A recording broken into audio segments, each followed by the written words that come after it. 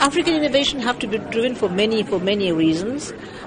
We need to build capacity. We need to address the needs of the people through all the health issues which are cropping up.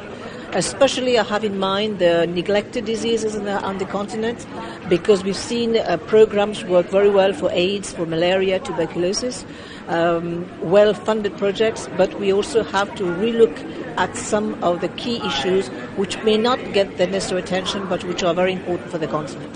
And to be able to do that, we need to raise awareness, we need to help build capacity in terms of education access, and of course connecting issues like water, agriculture, food security. All these have impact on the health component.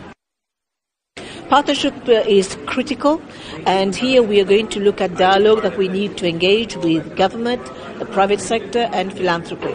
And I think if we get these three triangular kind of partnership, it's going to make a big dent into what we're trying to do.